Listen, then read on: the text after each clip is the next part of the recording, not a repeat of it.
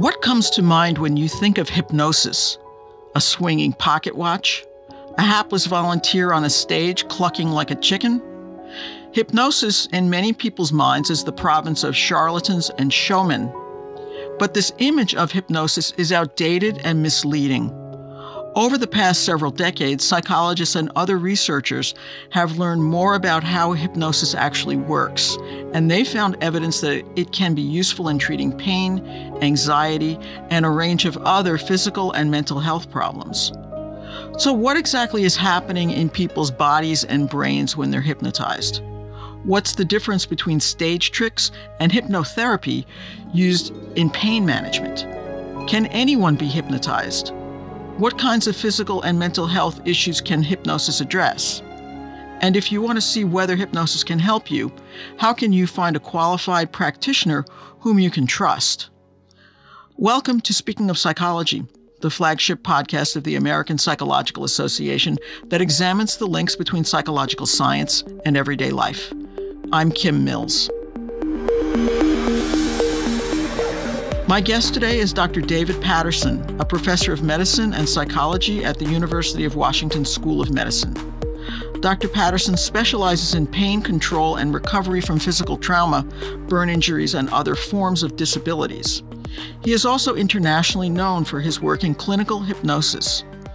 Over the past several decades, he has led many National Institutes of Health-funded studies on hypnosis for pain management, has published more than 100 articles on hypnosis in peer-reviewed journals, and has written a book for APA on hypnosis for pain control. Dr. Patterson, thank you for joining me today. Thank you, Kim. It's an honor to be here, and I wanted to thank you. It's my understanding that you've started this podcast, and I've listened to several of them, and it's a wonderful way to take popular topics and really provide a scientific basis that psychology can provide. So my compliments and appreciation to you. Well, thank you. And I think we're going to do that today because we will demystify hypnosis, I hope, and explain it scientifically. So let's start with that image problem I alluded to in the introduction. What is the difference between the hypnosis that you and other psychologists practice and the kind of stage tricks that may come to mind when some people think about hypnosis? I'll start with stage hypnosis, and that, most people have a concept of hypnosis based on what they've seen on TV. And interesting little trick about stage hypnosis, if you watch a lot of them work, what they will do is get 20 volunteers up on stage. They'll give them a suggestion, and they'll see that maybe 5 of them will really follow the suggestion deeply, like falling asleep on their neighbor's shoulder or whatever. So they send the rest of the people back to their seats, and they work with those highly hypnotizable people, and they make them do ridiculous things. So one thing is that they select for hypnotizability, and the other is we're at the international a meeting for Society for Clinical Experimental Hypnosis. And we had some stage hypnotists from Las Vegas talk to us. And basically what they emphasized is people want to be part of the act. And so the hypnotists are not sure whether they're hypnotized or not, but it becomes kind of all part of the show. Okay, so that's stage hypnosis. What we found as psychologists is, first of all, that it's far more than a placebo and that it can be a very powerful treatment to, you mentioned pain and anxiety. Irritable bowel syndrome is another one. But the way we do it is we're very often looking at what's happening in the brain while we're studying people, and we're also using outcome measures. And the final thing I'll mention that I think is very important is that hypnosis is known to increase the effect size of psychotherapy by a large amount. So what is happening in people's brains and bodies when they're hypnotized? Like if you put somebody in an fMRI, when they're hypnotized, how will their brains behave in a different way? One of the best people I've ever heard talk about this is named Pierre Rainville, and he's up in Montreal. And I asked him once, is there a different brain state with hypnosis? And he goes, you're asking the wrong question, because there's a series of brain changes that happen. So you initially see activity in the left frontal lobe as people attend to whatever the suggestions are. And this is where the swinging watch comes in. That's just a way to capture people's attention. But then what happens is it looks like the dorsolateral prefrontal cortex shuts down. So the rear of the frontal cortex disengages, and then the ACC, which is the part of our brain that motivates us, engages at the same time. So basically what happens is that people give up judging what's happening to them or caring what's happening, and they just become very open to suggestion. And then finally, as people get suggestions, you see different parts of the brain activated, and very often you see a transfer of activity to the non-dominant hemisphere.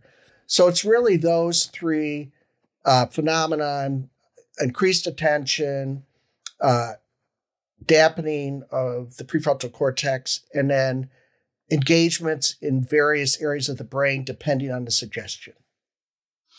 And it's not asleep. I mean, people are conscious, right? They know what's happening around them when they're in this state. Is that correct? Yes and no. First of all, we like to dispel myths of hypnosis. A lot of people are afraid they'll fall asleep with hypnosis, and that almost never happens because in some cultures that's a form of embarrassment. And for the most part, people are aware of what's going on.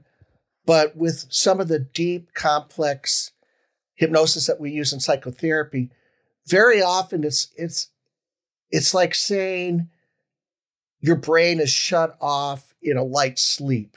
So when people are in this phase, they're not asleep, but they will. But if you tell them that I'm going to snap my fingers and you'll wake up, they'll respond to the suggestion. So they're integrating the suggestions, but there are periods of time where it's just that their brain goes into a type of twilight form of functioning.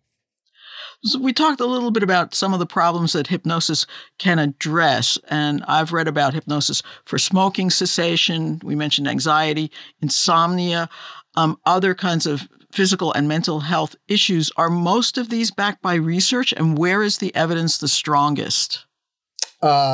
Most of these are indeed backed by research. I think some of the strongest research is in acute and chronic pain, and particularly my colleague Mark Jensen has done a number of randomized controlled trials on chronic pain. I did a lot on burn pain and surgeries.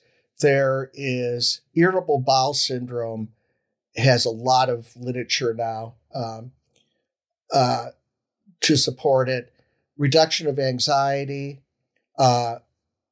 smoking cessation, and the name to look there is Joe Green. He's done a lot of work on it.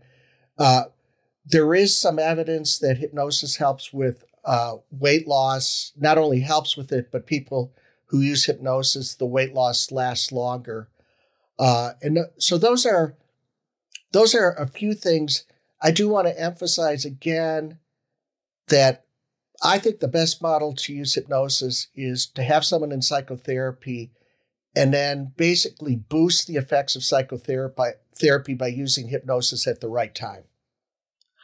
So are some people, they just can't be hypnotized at all? I mean, there's like a range, right, of who can be hypnotized and who can't be hypnotized. Like, what does that curve look like? Is it a classic bell curve? Can you give us some idea of statistically, what's the percentage of the population that can be hypnotized and can't be hypnotized? Yeah. First of all, it is a bell-shaped curve, like you said, and there's maybe 10% of people that just don't seem to respond, and 10 to 15 people on the other tail that are very responsive. It is a bit skewed to what we would say mild to moderate hypnotizable. And so probably the majority of people fall in that category. And just a quick note, the way we measure it, hypnotizability, is you hypnotize someone, you give them a series of maybe 12 suggestions, and you hypnotizability is measured by how many suggestions they follow. And it's sort of a circular argument, because it's really just saying how many suggestions they respond to rather than something more special than that. What can hypnosis not do? For example, could somebody who's highly suggestible be hypnotized into committing murder or doing something that they wouldn't do in their waking, non-hypnotized life? Excellent question. And the answer to committing murder and antisocial acts is no. There's been a number of studies that have demonstrated that. And as a matter of fact, the CIA, I believe this was in the 50s or 60s, followed the notion of the Manchurian Man and tried to hypnotize people to have them be hitmen or hit women or whatever. And it never quite worked, but so people won't do antisocial acts. And for the most part, people won't do what they don't want to do. There's the whole cluck like a chicken, but most people won't do that unless they're willing to go with the show. Is there anyone who shouldn't try hypnosis because it could harm them more than help them? Yes, I think I want to really refer to groups of people who have learned to use dissociation as a response to trauma early in their childhood, perhaps with sexual abuse or other types of trauma, and they use it so often that it becomes part of their personalities. And these are people that can really dissociate with the drop of a hat. And I wouldn't say that they should never use hypnosis, but when you're using hypnosis with people with really dissociative tendencies, you have to be very structured and not, for example, not regress them to early childhood unless it's very well controlled, because that could bring up a lot of damaging material. What about self-hypnosis? There's always a lot of talk about how you can learn to do this yourself, and you can perhaps control your weight or your smoking or other things. How well does that work? And is it as effective as being hypnotized by a scientific practitioner like yourself? Well, first of all, what I see us doing with hypnosis is you're really tricking the logical part of the brain, and you're getting people out of their cognitive automatic functioning. And there's a way of capturing attention and several ways to do that. And so I think for the most part, it's always better for someone else to hypnotize me, or a patient's going to have better luck if I'm hypnotizing them. Now, having said that, and this has really changed with smartphones, most of us clinical people, and in our research too, we have the patients record the inductions on their phone and listen to them daily. And in our own research shows that really strengthens the effects. And for an issue like chronic pain, you're not gonna cure anyone in one session. Well, for that matter, you only manage chronic pain, you don't cure it. But to work with chronic pain, you want people to be practicing it every day, and they do indeed get better at it. So I guess I kind of have both answers to your question. It's better if other people hypnotize you, but you'll get better and better at it if you do self-hypnosis. Now, you do a lot of work with really acute pain, people who have been burned. First of all, how did you get into that? What made you decide at some point to give that a try to see if you could help a burn victim through hypnosis? I'm so glad you asked that question, because there was one event that happened in the burn ICU that really shifted my whole career. And I was hired as the psychologist for the University of Washington burn unit on the Department of Rehab Medicine. And when I showed up in the early 80s, Bill Fordyce was on faculty then. And Bill was the grandfather of the psychology of pain control, period. And I was lucky to overlap with him for a couple of years, and he was very gracious in providing me supervision. So I would ask him all kinds of advice. And then the burn unit approached me and said, we need your help with burn debridements. And I went to Bill and I said, what do you suggest? And he said, have you tried hypnosis? And I was amazed that he said that, being kind of an operant behavioral guy. So I found an induction that was published by a psychologist named Joseph Barber.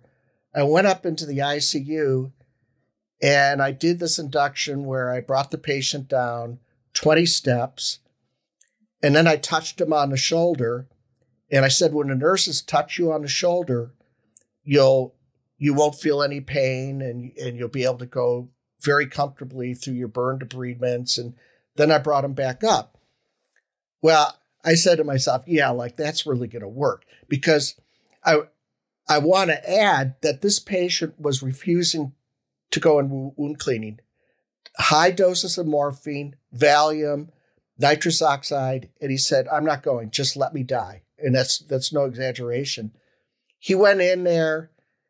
So I showed up on the ward later that afternoon, and everyone was so excited. And said, what did you do to this guy? And I said, well, I used hypnosis. And I said, why? They said, we touched him on the shoulder. He fell asleep. He looked like he fell asleep. And we did all of his burn debridement. And for the rest of his hospitalization, they just touched him on the shoulder. He went limp, and they would did all his debridement. And about a month later, after he was discharged, he came back to the outpatient clinic. And, I didn't realize I was doing it, but I said, hey, Joe, how are you? And I touched him on the shoulder, and he collapsed in my arms. Wow. So I've seldom got it to work that well afterwards, but that led to me applying for NIH and getting my first grant in 1989, and that grant lasted for 30 years straight. So it was a really great relationship with NIH. That's an amazing story. Now you combine hypnosis with some other techniques, right? When you're working with people, how does that work? Yes. After using hypnosis for maybe 10 or 15 years, I met my colleague named Hunter Hoffman, and he designed an immersive virtual world for people going through burn care. And we would put people in 3-dimensional worlds, and it was called Snow World. It's still out there.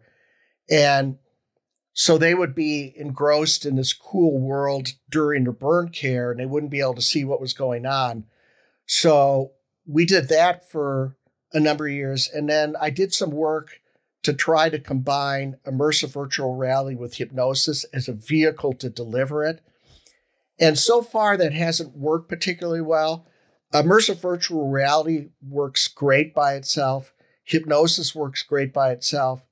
But I haven't been able to design a sophisticated enough type of technology to deliver hypnosis through VR.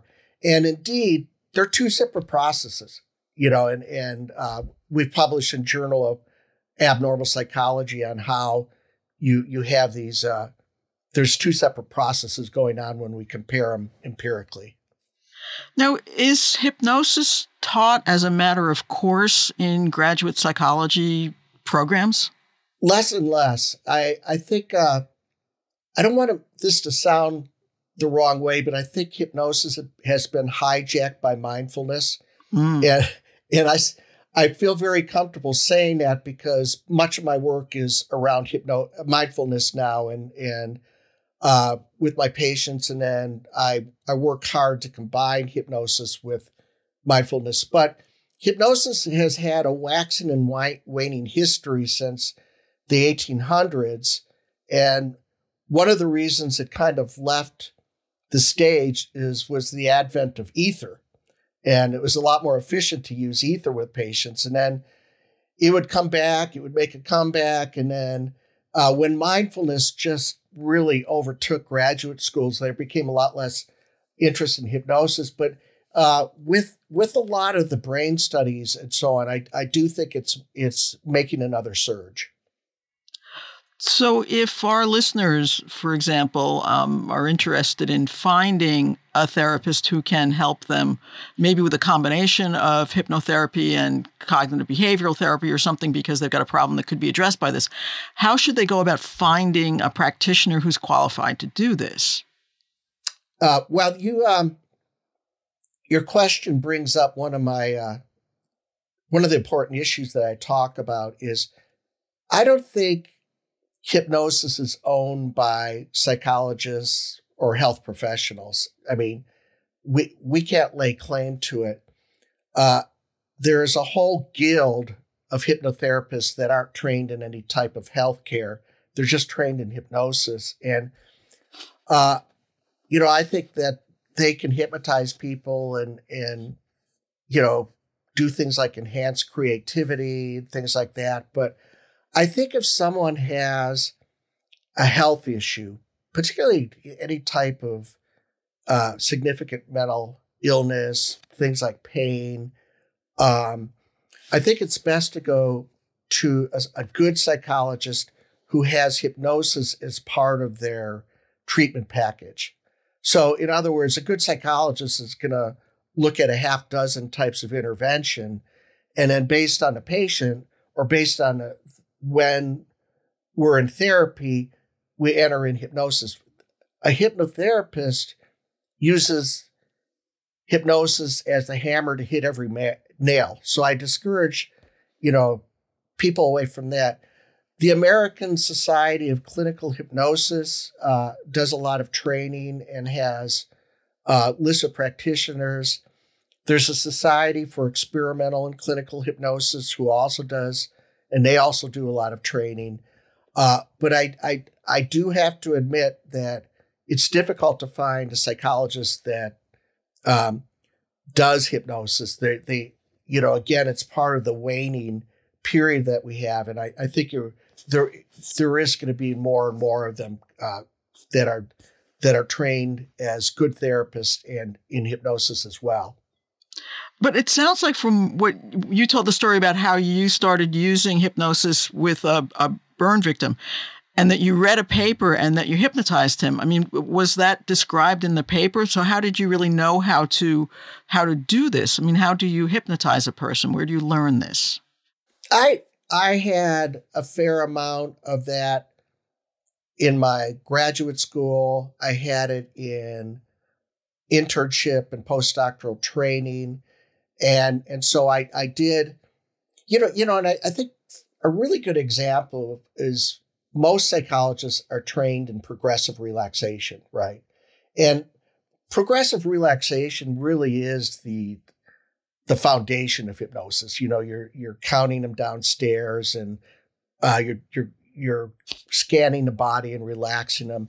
So I had a lot of training in that biofeedback, and any good graduate training is going to provide the platform. What the induction I read is it really targeted a post-hypnotic suggestion for a medical procedure. And I think this is one of the strongest uses of hypnosis that there is that if someone's going through surgery, childbirth, burn care, dentistry, you can work with them when they're calm, they're not on a lot of medication, you can hypnotize them, you can make a tape, but then it all comes down to this post-hypnotic suggestion that when they're walking in for their surgery or when they feel that IV line going in, that's the cue. That's the stimulus for them to go into a deep relaxed state. And it's so it's classical conditioning at its very core. But hypnosis, one of the things with hypnosis is it would drive me nuts to sit there for 30 minutes to do progressive relaxation. The brain, when someone's hypnotized, it's like you can do a 20-minute progressive relaxation in 5 minutes. And I just love that. The brain functions differently, and it's much more efficiently. And there definitely are changes in the way people process information when they're under hypnosis. Now, since the pandemic, a lot of therapy has moved online. Is it possible to do hypnosis remotely? Absolutely.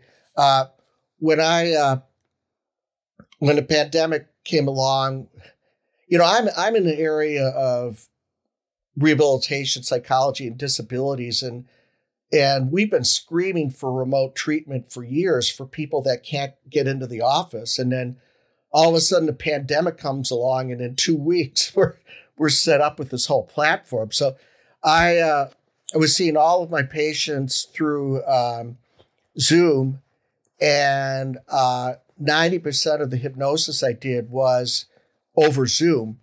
And again, what I would do is have the patients have their phone and record the session, but Zoom's nice because it's not nearly as good as live hypnosis, but at least you can see your patient.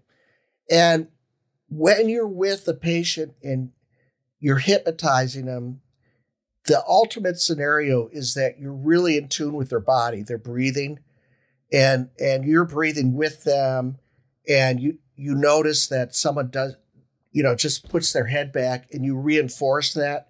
So there's a real advantage to being able to see the person, much better in person than in Zoom, but Zoom works. So I have to ask you another question related to some of these stage hypnotists. Well, many, many years ago, I went to one of these sessions where a hypnotist was going to help people go through past life regression. And in this demonstration, this person would hypnotize somebody who would then go back to what was supposed to be a prior life. Is this just quackery? I mean, what is going on when that happens and somebody comes along and says, well, I'm in the forest. I know I'm a Navajo Indian. They start just telling you a whole story about who they are and where they came from. What is happening with these people? Well, first of all, one of the best researchers that I've ever met is Mike Nash, and that at University of Tennessee. And someone ran that question by him. He said, past life regression is fine if you're looking at things from the standpoint of religion, right? That's a religious phenomenon. Now, if you one of the things that really happens with hypnosis is that people have very vivid imagery. Remember, the brain kind of shifts over, and so things can become very real, and that's why there was one of the most embarrassing periods of psychology is when people were planting suggestions for early trauma through hypnosis and not letting the patient arrive to them, but planning those. And hypnosis can make a false memory appear very real. Okay. Reminds me of Mike Nash had a patient that was reported he was abducted by aliens. Okay. So he took him in hypnosis and they went through the whole abduction and came back, and he didn't really question it, but he used it as a symbolic thing for psychoanalytically, and the patient got a lot better, but he didn't really question whether the abduction was real or not.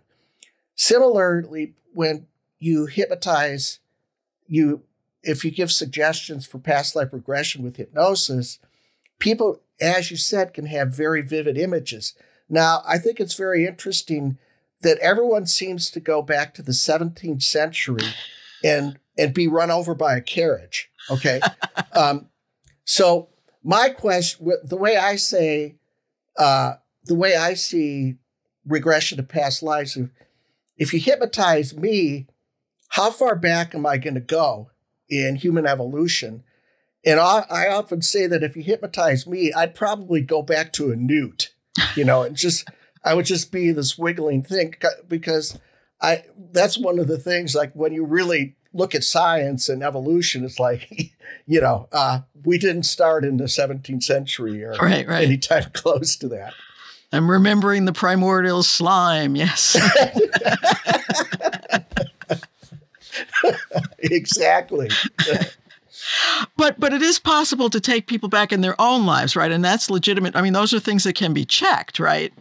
Exactly. And, it's one of the techniques, one of the really powerful techniques of hypnosis is that if someone's in pain or they're depressed, you can take them back earlier in life to happier times.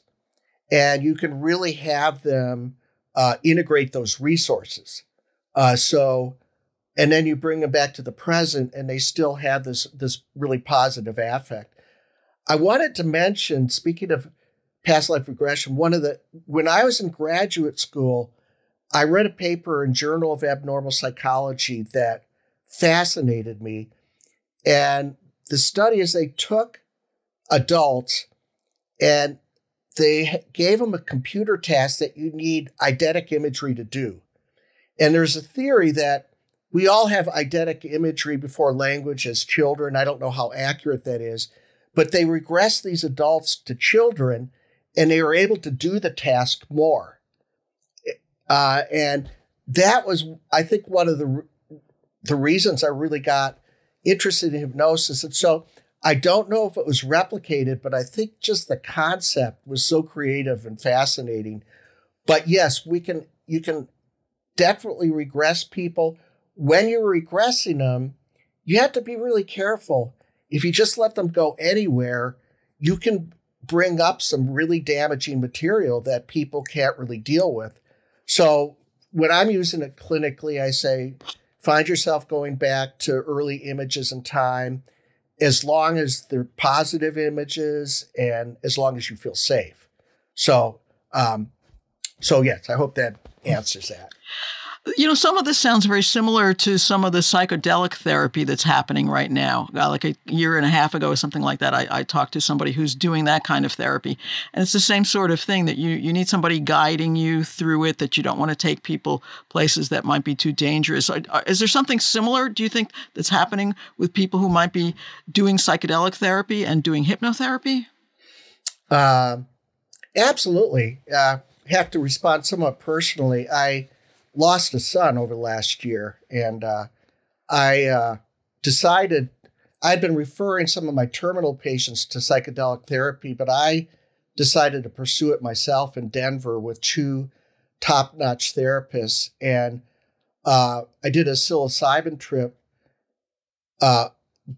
with the two therapists, but I was amazed at how much similarity there is to the way I do advanced hypnosis.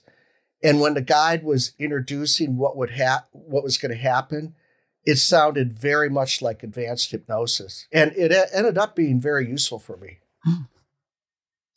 So last question, I like to ask this often with people who are doing interesting work out there in the field. What are you working on now? What are the big questions you'd like to answer? What I'm working on now, I'm working on a second edition of my APA book, but the real focus is I'm very interested in the neurophysiology of the way the mind works, and the notion that basically we think when we don't really have a self, we can only talk about what our selves are not. But what we think is our self is always a transient process, very Zen-like type of thing. But a lot of the way I think we get into trouble is by focusing on the past and the future, which are both illusions of the mind. So I very often teach patients how to meditate, but then I use hypnosis to, again, I think the greatest use of hypnosis is just to accelerate psychotherapy, a different learning process, but to have a good foundation. So I'm particularly interested in now is somewhat of a Buddhist understanding of the mind as process rather than a fixed entity, and getting away from dualistic thinking. and explain that through science and then augment it through hypnosis.